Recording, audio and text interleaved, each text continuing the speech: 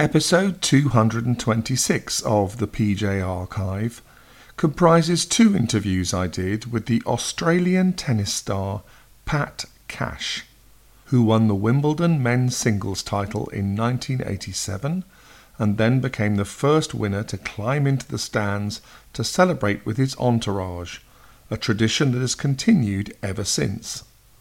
Pat was the world number one junior player in 1981, won the boys' singles at Wimbledon in 1982 and turned professional later that year.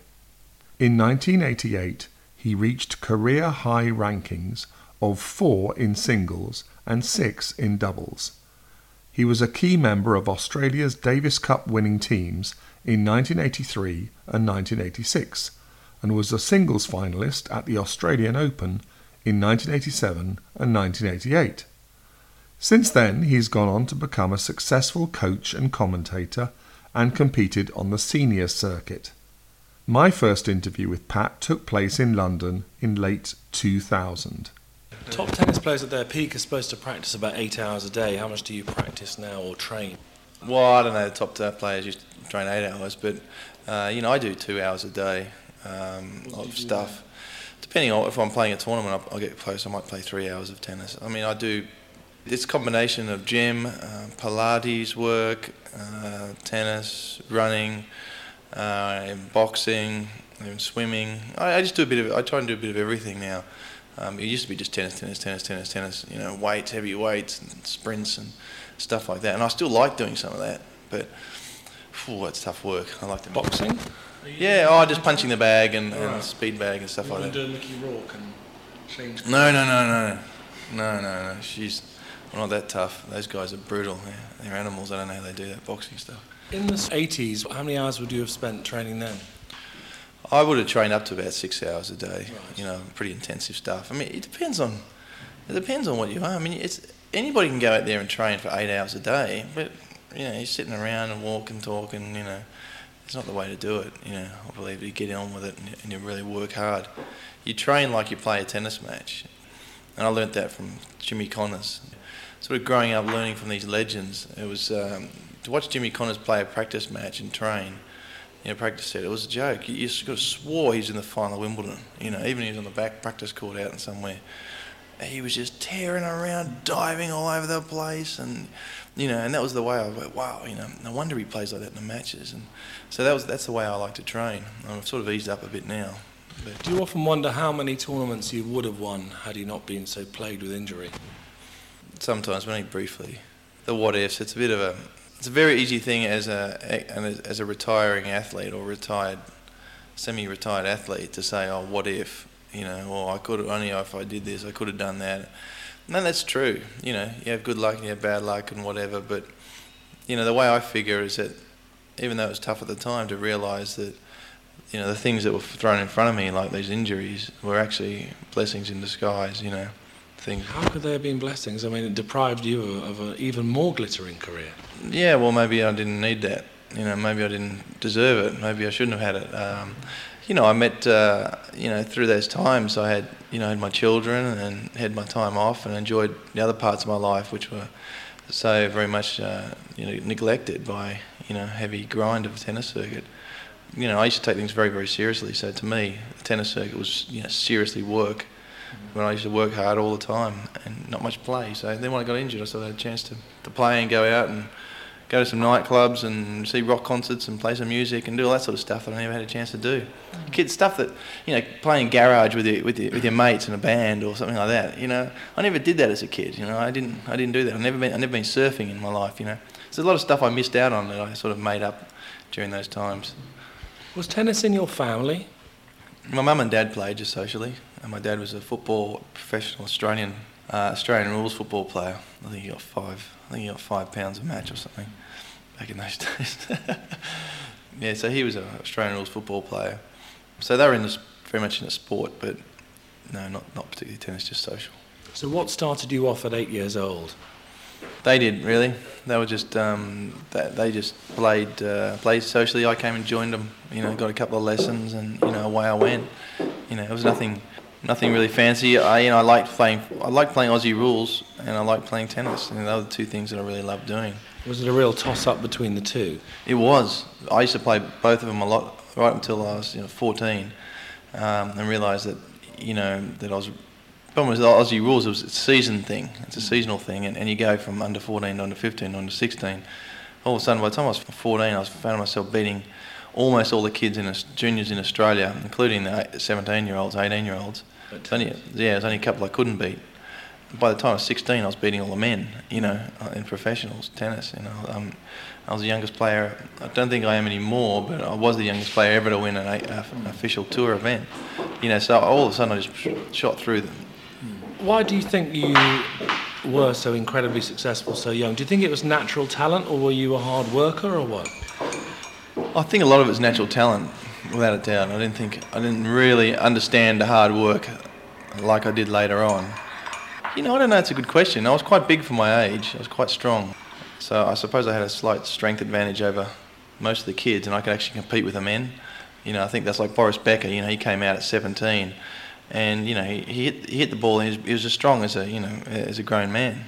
Which he was really. He's tall, but I mean, you were very muscular, which is quite unusual for a tennis player, though. Tennis players are all different shapes and sizes. John McEnroe, stick thin, really. Yeah, he's quite strong. Yeah, some of the guys are, some of the guys aren't. It's all different types. That's the great thing about tennis. Doesn't matter what your body shape is. Traditionally, I suppose you'd say somebody like Stefan Edberg would be the ideal shape. Really strong legs, but not too heavy that he couldn't run for 3 or 4 hours. But you look at Lindsay Davenport. She's I don't know if she's number 1 still or not, but. She's a big girl. You look at her and you say, whoa, there's no way she's going to be a tennis player. Put her in shot put or something, female shot put. But there you go. So there's no real typical body type, and that's what's great about it. That's a good thing about tennis. What do you think about the muscle aspect of the women's game at the moment? Aside from Mauresmo and the Williams sisters, I think they are certainly all carrying extra weight, and they shouldn't be. So I don't see them as in great. People talk about how fantastic the Williams sisters are physically. I see them about the only ones that are fit, and that's coming from a coach and somebody who's completely unbiased. Yeah, I'm not slagging women's tennis or whatever, but got in trouble that last time you did. Oh, I have, but no, only the truth hurts. The truth hurts, but it's not like it used to be. Martina Navratilova, Chris Evert, incredibly fit, Anna Mandlikova. They used to work hard. The girls these days, they can take it real easy and make millions of dollars, and you tend to see that a little bit on the men's circuit as well. People are prepared to sort of just cruise along, don't really have to, make the top 10 or make the top 20 or win a Grand Slam title, and they still walk away with millions of dollars. Are you glad you went into tennis when you did? Yes. Yeah. Well, I haven't really thought about it. I suppose it was a good time. It was a good time. Tennis was just booming, just starting to boom. It was a good time to get into tennis. Borg and McEnroe were really, and Connors and Vilas, and that era was just starting off. And by the time I sort of broke in there, I was watching. I was starting off the circuit, watching McEnroe and these guys, Borg and McEnroe, fights, and then I came through, and Boris Becker came through, and Stefan Edberg, and Yannick Noah, Henri Leconte, and the names just keep going and going and going. Mats Wilander, of course, Ivan Lendl. He was the original sort of first modern day player. He's a real robot type of guy. So it was a great era for me to play in. I kind of wish that I wasn't in that era because there's just so many good champions. Well, look at it now. You've had a real tough time against Pete Sampras. Yeah, Sampras is incredible. But yeah, you're right. There's starting. Some other players are coming through. Yeah. Just now, but boy, it's a nice period there for the last 7-8 years. I mean, no disrespect to Pete at all. He deserved every title, but there's very little competition that he's had, apart from Tim Henman playing well and Agassi.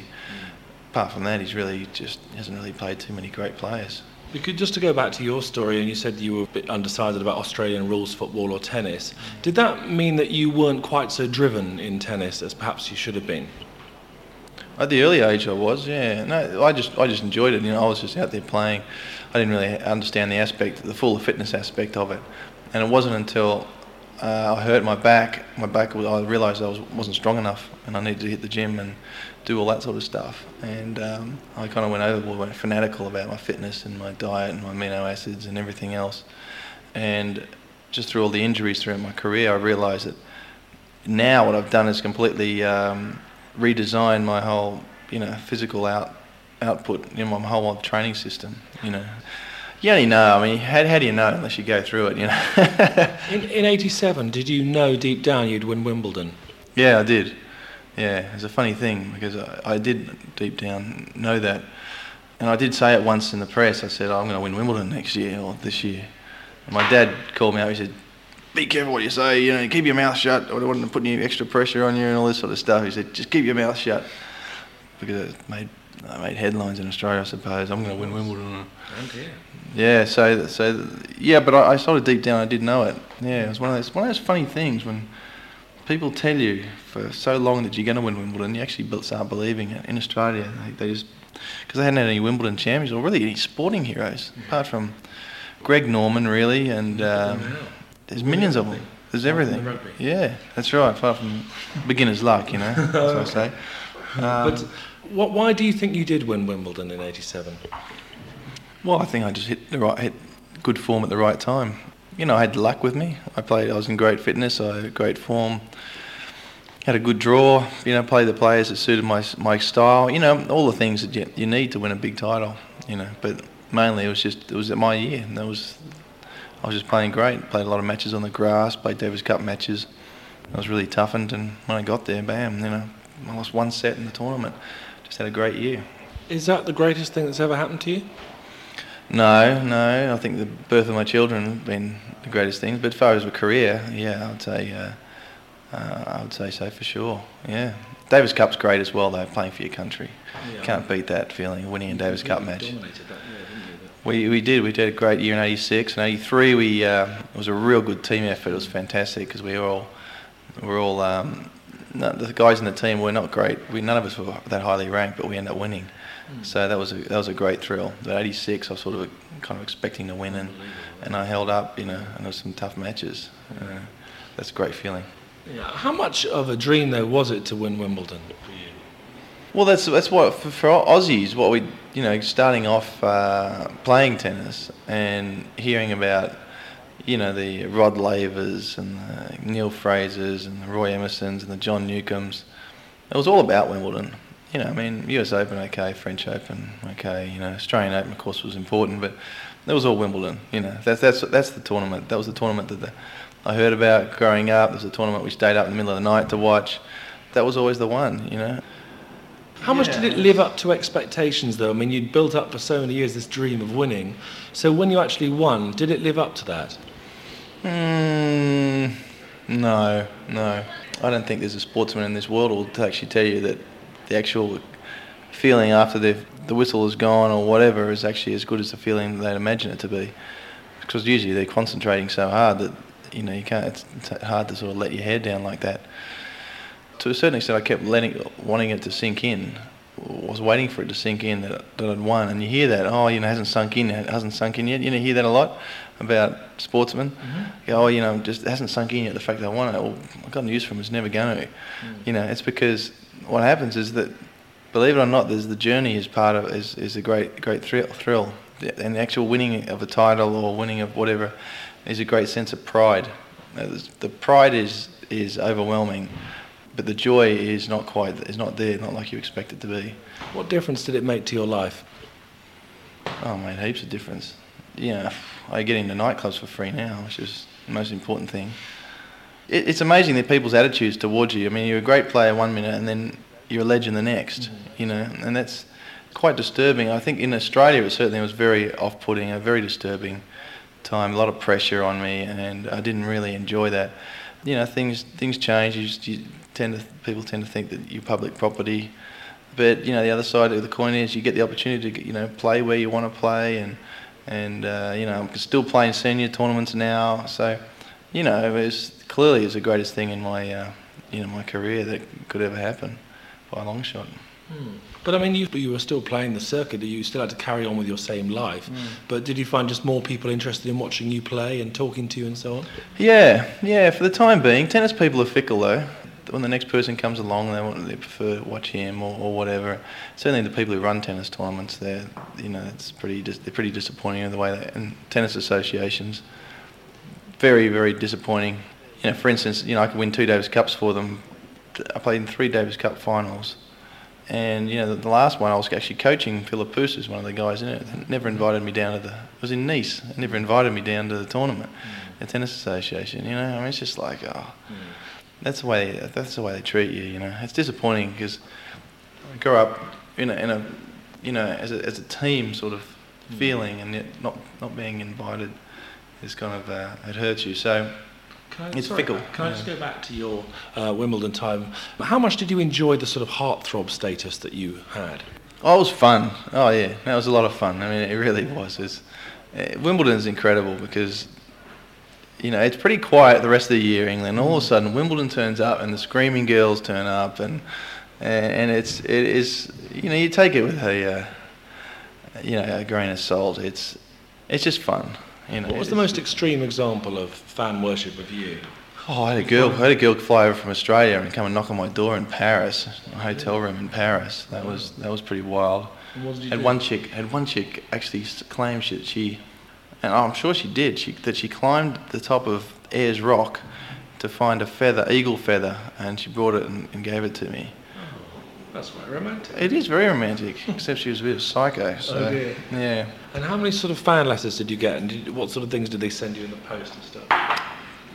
Well, I tell you, I used to get heaps of things, but they stop once you get married on the dot, like that. Forget about it. Married by then, weren't you? I wasn't. I had kids though, Right, yeah. so I got a bit, but I didn't get a huge amount. Once I had my daughter, that slowed down a bit, and then.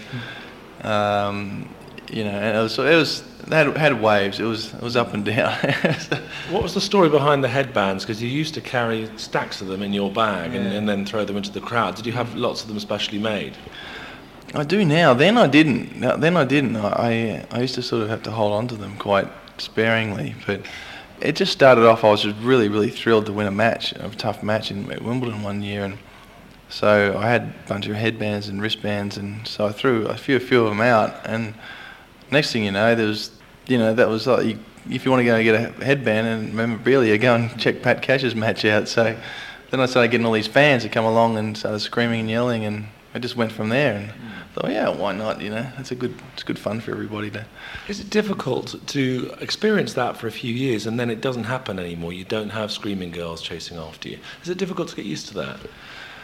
I wouldn't say it's difficult to get used to it, but what's difficult is you don't get your ego massaged like that anymore. You see, it's a very tough thing for any sportsman or any rock star or whatever it happens to be who has a lot of adulation from people to all of a sudden stop, and that's a real shock. That's a real shock because you feel like you simply just don't get the attention that you used to have. And some people crave it. As it turned out, I actually didn't like it at all. I felt a lot of the time I really felt invaded, I suppose, No privacy at all. And I was very, very, very, because I had children at a young age, I was very adamant that nobody would get involved in my private life. And that was a very good boundary or wall to put up, restriction to put up for people. And it stays to this day, as I think people respect that anyway, and obviously they're probably not as interested as they used to be, but I just didn't, never talked about it. So for all that sort of stuff, it was a bit weird. It was a bit weird for me. Plus, I don't like big crowds. It always appeared though that you were very keen to become a rock star and a pop star. Mm-hmm. So isn't that what you really wanted? I think you did one with John McEnroe. Oh yeah, no, the Full Metal Rackets. That's right, yeah. Yeah, that's what I did that one with Roger Daltrey and the guys in Iron Maiden. Yeah. So I've been a music fan for forever, and Iron Maiden were one of the first bands that I liked as a kid, and I got to know the guys, really well, and went to see them on touring and travel with them a bit and a couple of days, and went to see them in studio, and that was sort of my switch off. My music was my real switch off. I played guitar and And so I was a groupie. You know, basically I was a rock and roll groupie, frustrated musician. You know, I've always wanted to be a rock star. Would you rather have been a rock star? Probably not. Looking back at it, I would have probably had more fun doing being a rock star, because I mean, tennis is just very serious. You know, this is very, very tough and tough physically. But I think it was probably the better path for me to be on. And God knows I'd probably be dead now. But when I'm playing my music, I can really switch off and let my hair down. And you know, I like the idea. But see, also the other thing is, you can be the greatest singer-songwriter in the world, or one, you know, a really good singer-songwriter, but because you're not trendy at the time, or your skin's right, wrong colour, or your management piss you off, or something goes wrong, you know, you never make a cent. You end up playing on the corner street. You know. So what went wrong for you then? Because didn't you have a recording contract? No, I didn't. No, it was just all fun. That was charity. I did stuff for charity. Always done a lot of stuff for charity. So that one with McEnroe was a one-off charity. So you played the hard rock ones? Yeah. I mean, you know, I love playing. I mean, I always get to have a good band, and you know, I just have fun, play. You know, some people get sort of in their own head, and you know, I'm just playing this song, man, because it's a song. You know, this is the way I like to play. If I don't like it, then screw 'em. Well, that's all right if you're the Beatles or something like that. People listen to anything you play, but for us, you just get up and play rock and roll. You know, just have some fun. You know. So you're saying you never really had any serious musical ambitions at all? It was always going to be just for fun? Yeah, just fun. That's the way rock. That's what it's supposed to be. That's what it's supposed to be. You know, get up and you have fun and let people sing and dance and jump on stage. And I had a great band here a couple of years ago when I just retired, and we went around touring various universities and things like that, and clubs, and we just had a blast. You know, we just had so much fun. We had people up on stage dancing and jumping on stage. We were in the crowd half the time. It was just like it's almost like a cabaret show. You know, we were just having a blast. You know, just having so much fun doing that. But did you ever get offered any TV or movie scripts or anything?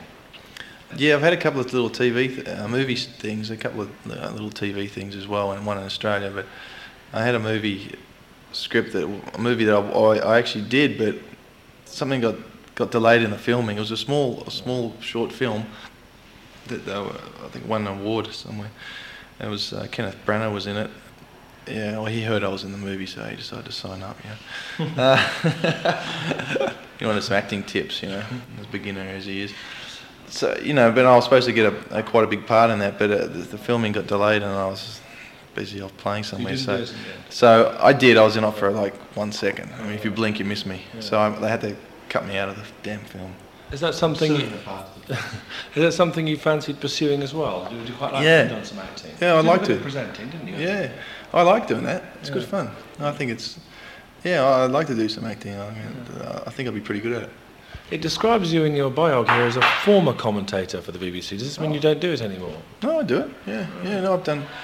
I don't know why that is, but no, I did the BBC Wimbledon. I'm going to do it for another couple of years at least. I'm now sort of taking on Greg Rosetsky as coaching him, or me and my tennis academy, because I've got a tennis academy going. The Cash Hopper system, as we kind of call it, I suppose, which is Gavin Hopper, who's the physical and trainer and coach, and us. We're just taking this really professional attitude and sort of we're going to lay it on anybody who's interested. And Greg's, he wants to work very hard over the summer or summer in Australia, and get himself have a good year next year. So that's exciting for us. And he's down there, so I'm sending all my. I'm sending my guys down there to spy on him and to find out how he's going. Do you think him or Tim will ever win Wimbledon? Because we're beginning to despair. Yeah.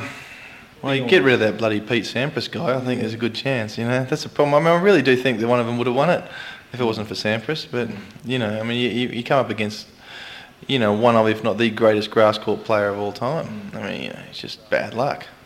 What can you do? Which do you think has got more chance of winning Wimbledon?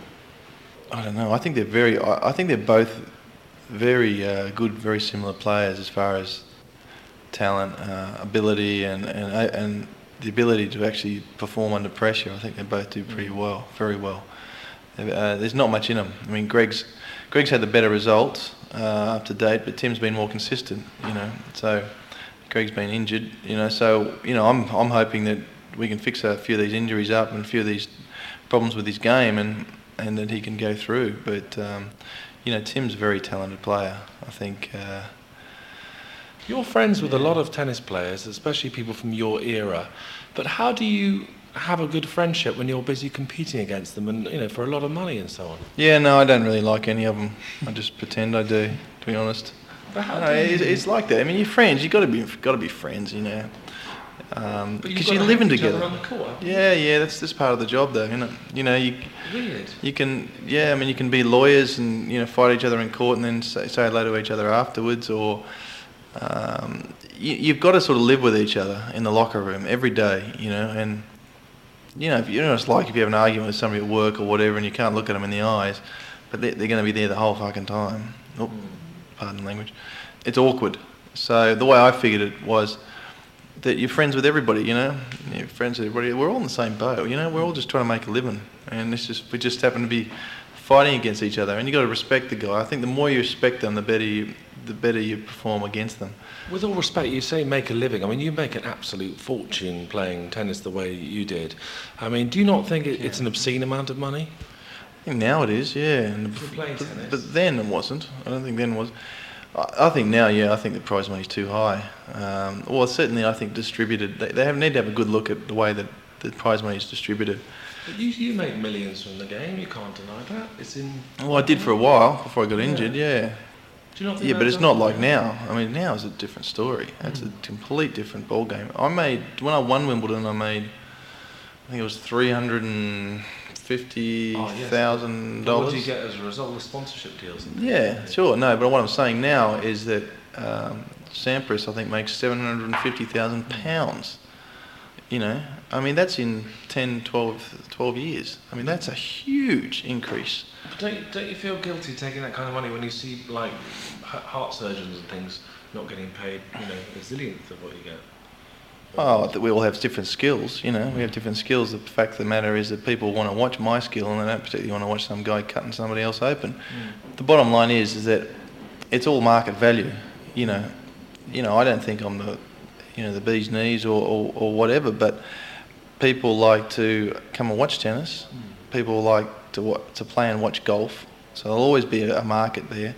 When people want to pay tickets and they want to watch somebody play, then the fair thing is that whoever puts the event on makes some money, but of course the performers. The bottom line is we are performers. Like we're a rock show. Our rock show is coming into town.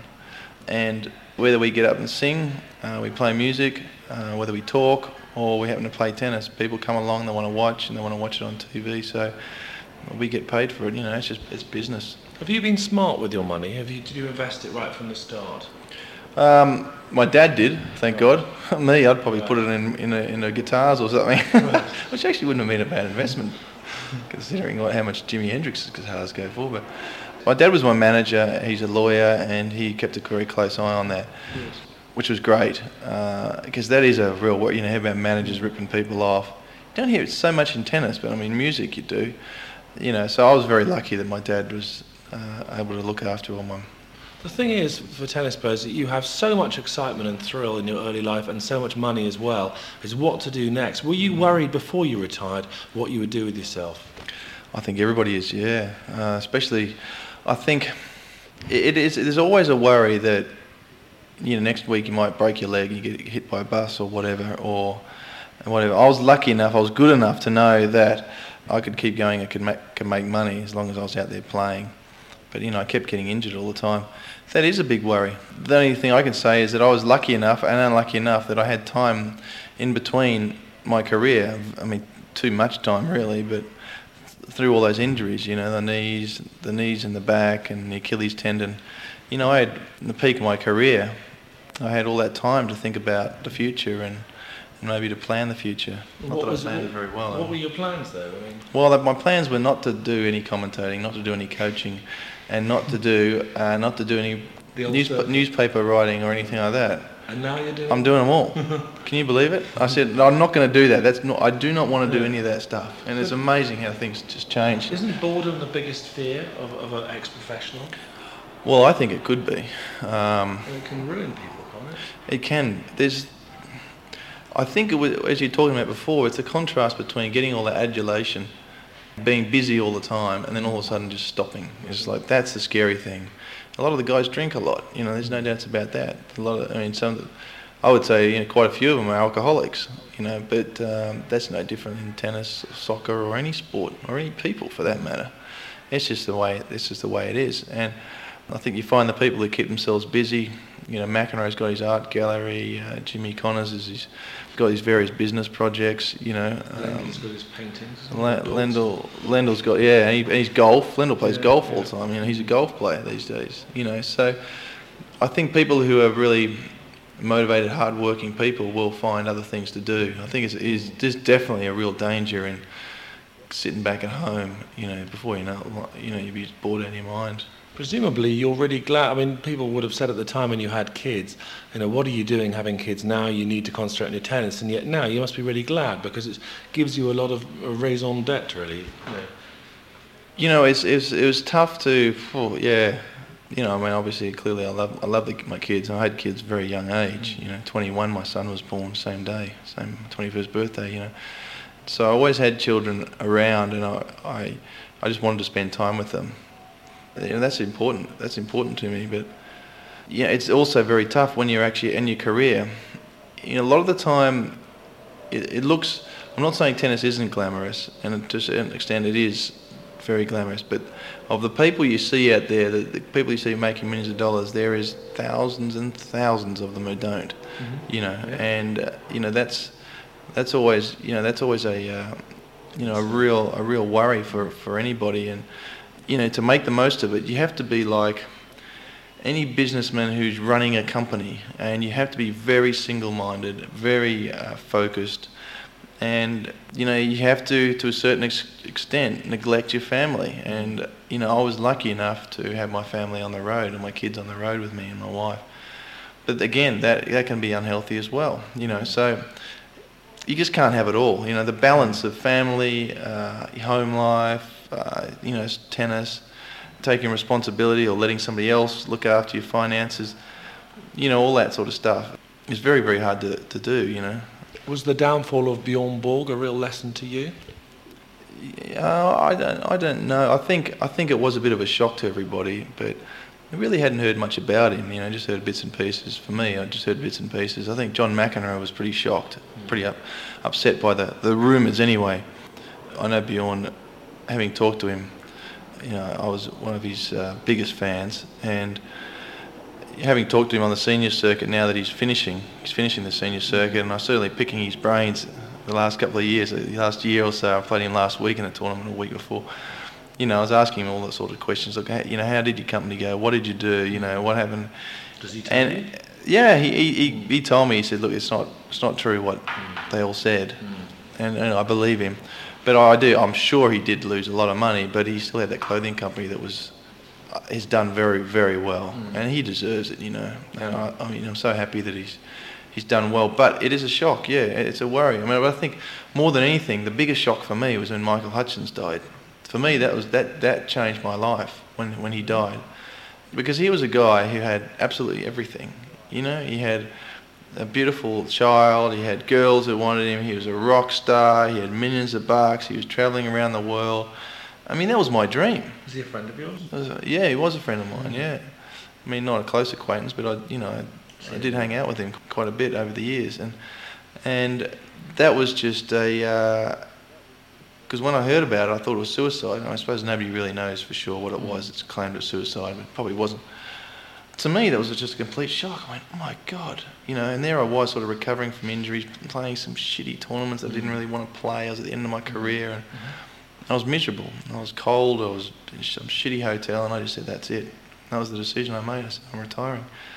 And that was the one that really hit home. I said, all this guy's got everything, and he just kills himself. Then, happiness is not in that. It's in something else. So, how long will you carry on playing with the over 35s or whatever? Well, I'm only 35 now, so I've sort of played on and off the last couple of years. Just a few events that they allowed me into. The way I figure is, as long as I keep having my cod liver oil, my knees hold up, and I'll keep playing. When and why did you move to England? Just a practicality, really. I came here during Wimbledon as a junior in 81, 82, whatever, and spent 3 or 4 weeks here playing on the grass and those lead-up tournaments and all that sort of stuff. So I got to know the place a little bit. I got to know this area, you know, Queens, Wimbledon, blah, blah. And I used to pop in and see some concerts, you know, rock concerts every while, Hammersmith Odeon, and go see Whitesnake and stuff like that. So I got to know a few people and got to know the area a bit, and I liked it. So, you know, you got to travel, you got to be out of somewhere. Australia's just too far, you know. But English people dream of living in Australia because of the climate and the lifestyle. Well, I'm going to go back there. I was travelling a lot, so for me it's perfect. I mean, London's a great city, you know, to have fun and be single. But when you want to settle down, I think Australia's a better place. And you know, so I'm doing that. I'm getting my tennis academy, the Cash Hopper Academy. They're starting up, and I'll be moving back there. So I've been here for 15 years, but I'm actually for the first time I'm going to be calling Australia home for first time for 15 years. Does this mean you're up sticks and leaving then? No, not completely. No, I'll definitely still be here, have a house. I'll be doing Wimbledon commentating. I'll be, you know, obviously I'm going to be involved with the Rosetsky in some form this year. And, you know, I have 2 children that live in Norway, so I'm going to be around here, but I'm not exactly sure if I'm going to uproot the boys for the time being or whatever. So it's going to be a gradual process, and I'd like to start up the Cash Hopper Academy out here, you know, do something in England, and I think that's a good possibility as well at some stage. It's very difficult for you because your heart's partly in Australia, partly here, and partly in Norway. Yeah, no, it's a real wrench, isn't it? Yeah, I can't really win either way, you know. I mean, that's what I'm doing, flying up to Norway for a couple of days next week. So I haven't seen the kids for a few weeks, and you know, been away for 3 weeks, come back here, spend 2 weeks with the boys up there, and that's the life. That's my life, really. That's my life. I want to have everything. You know, I suppose the ideal thing is to spend 6 months in Australia and 6 months here. You know, I mean, all around Europe, and so that's what I'm doing. I sort of thought, wow, I've actually got the ability now to do it, which is nice. What kind of home do you have in Australia? Was that your I don't have anything. Yeah, no, I don't have anything. I've got a block of land in Queensland, which you're going to develop, eh? Well, it's just a little too far away from the tennis academy for me to live in, so I'm not too sure what I'm going to do. I don't know. I mean, I'm just going to try. We're going to get this tennis academy set up, get that going. Where's that in Australia? In Surfers Paradise. Right. It's where it's actually in Runaway Bay. That's where the British Olympic team trained before the Olympics. What can you tell us of your home over here? Can you tell us anything about your home here? Well, it's 5 bedrooms, which one of the bedrooms is my son's. Has got all the music and computer in there. He's 14 now. He loves that stuff. So he's on the computer and playing all the music. I've got a garage, which is very handy, and really a double-length garage. So I put a gym in one end. I've got a boxing bag and speed ball and free weights and treadmill. Everything's crammed in there, all with my crappy old tennis gear and everything else that goes with it. It's very cosy. It's near Fulham Football Ground, right in that area. Are you a fan, are you? Well, I have to follow them because so many of them are running around Saturday afternoons. I can't park my bloody car. I thought you had a mansion in Wimbledon, the tennis or something. You never fancied that? First of all, a big mansion like that would cost absolutely heaps, millions. And, you know, I didn't have millions to throw around when I first moved here. Yeah. Simple as that, really. I mean, and I found that when I did want to move, you know, found the time to move was I was injured and I didn't know if I was ever going to be playing tennis again. And believe me, I've heard that 3 times. I'll never be able to play tennis again, or never at top level. One with my back and twice with my knee. You know, when an expert tells you that, you go, sheesh, it's not time to go start buying, you know, 10-bedroom house. So, you know, I never really got around to doing it. I mean, I would have liked to get a bigger place, a bit closer to Wimbledon, exactly, or Barnes or something like that. But I'm happy where I am. You know, that's fine. That's good enough for me. This is Peter Jonathan Robertson with the second of my interviews with Pat Cash. This also in London, but in 2021, when again we discussed his famous Wimbledon win in 1987. When did you first think you might actually win it, you'd have a chance? Was it only in 87 you thought?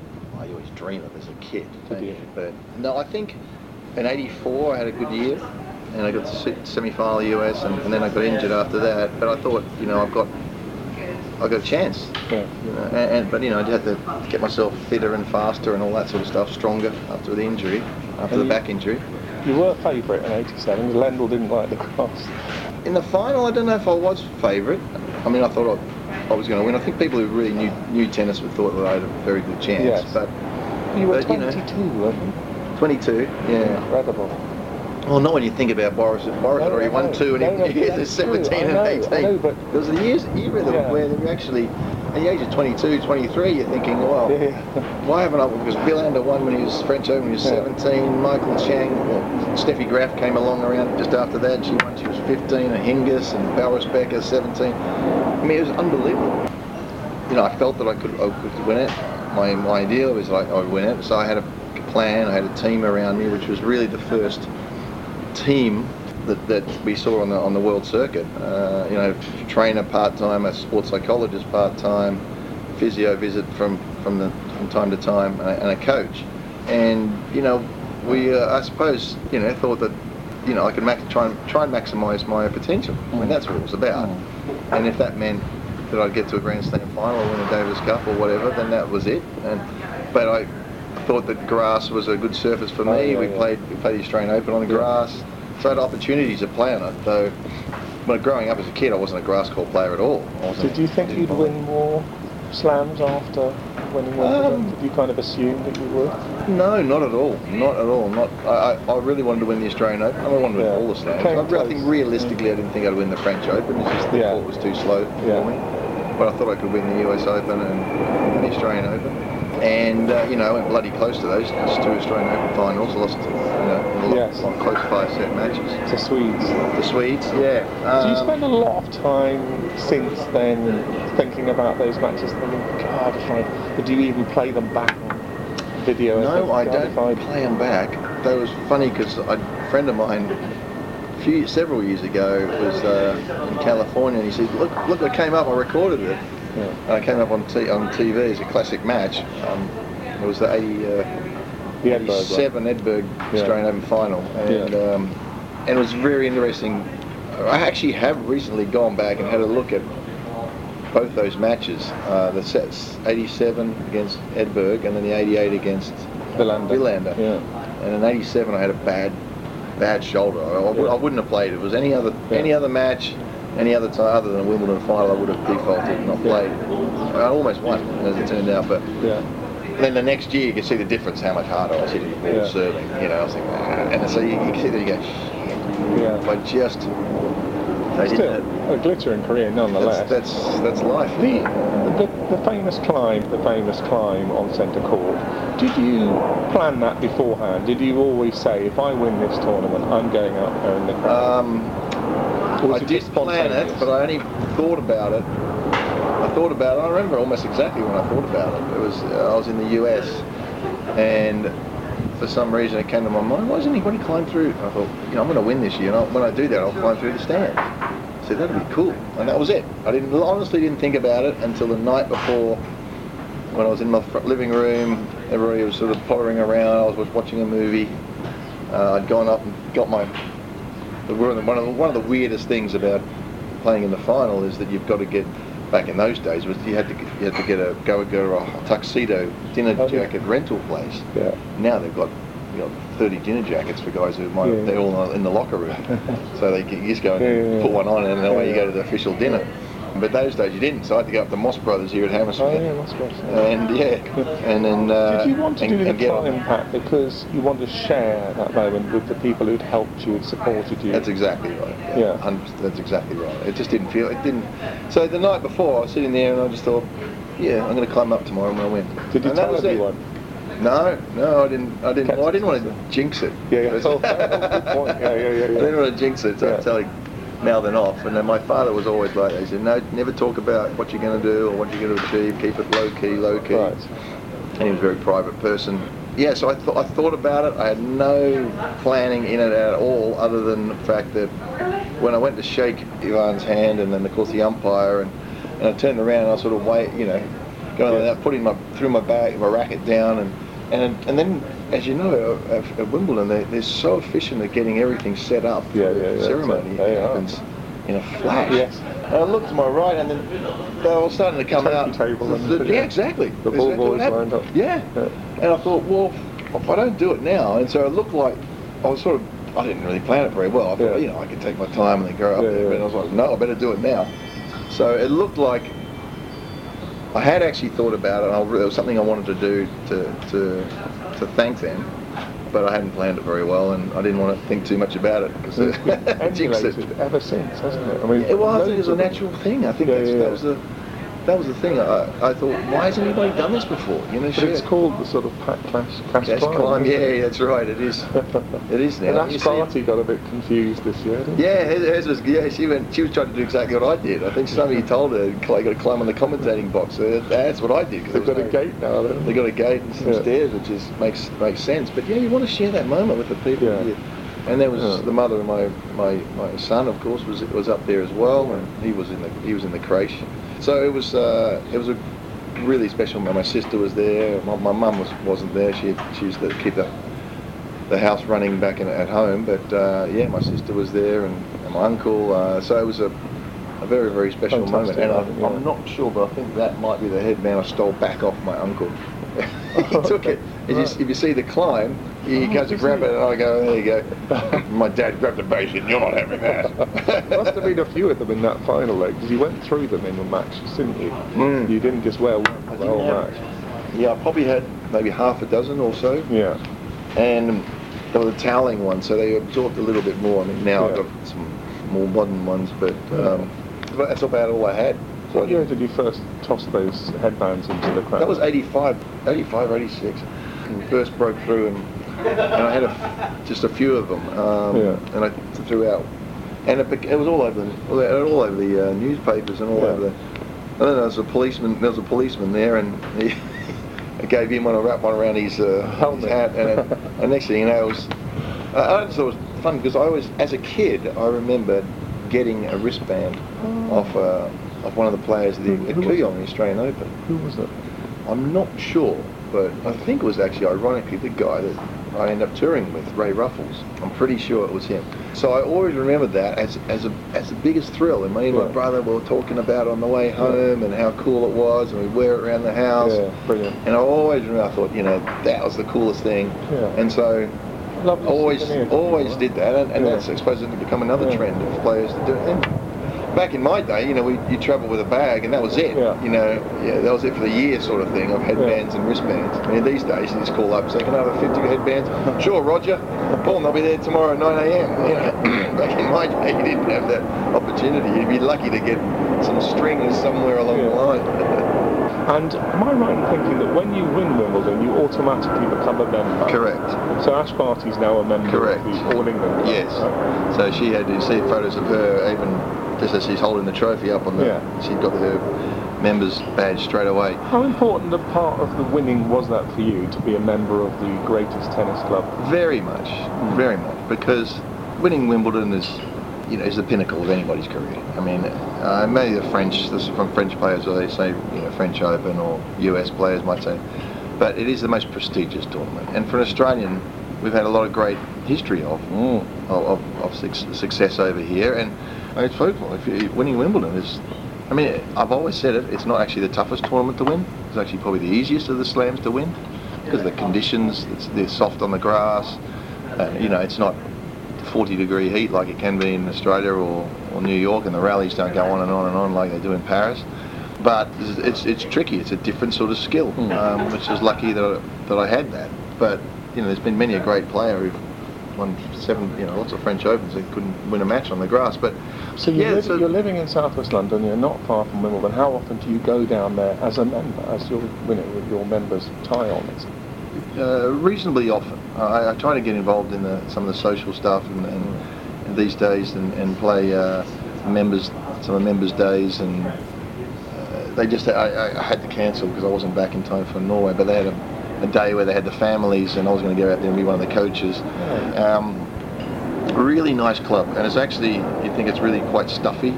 I think initially it probably was, but it's quite a young club now. It's very younger and younger, and really, really good people, really nice people. Obviously, it's extremely well organised. It's an unbelievable facility, but I'll take a couple of people down now that I'm back. I'll take a couple of friends down there to have a hit, and we'll just have a cup of tea in the. But to be a member of that club with all the great names that I grew up with, I love. The history was one of the things in school that that I enjoyed. One of the very few things I did enjoy in school, other than sport. And I do love the history of tennis and Australian tennis, and I'm still always learning. It's very rarely I walk down those halls and I don't stop and have a look at the painted photos again, and okay, I didn't know that. You're learning something every time you walk into that club. And in fact, your name's still on the board. And yeah, I do. Definitely I say I do. I walk past it every time and check. Oh. It's still there. And the trophy's there. You can see my name. It's really hidden around the back there. But yeah, I mean, to be one of those part of those names. Yeah.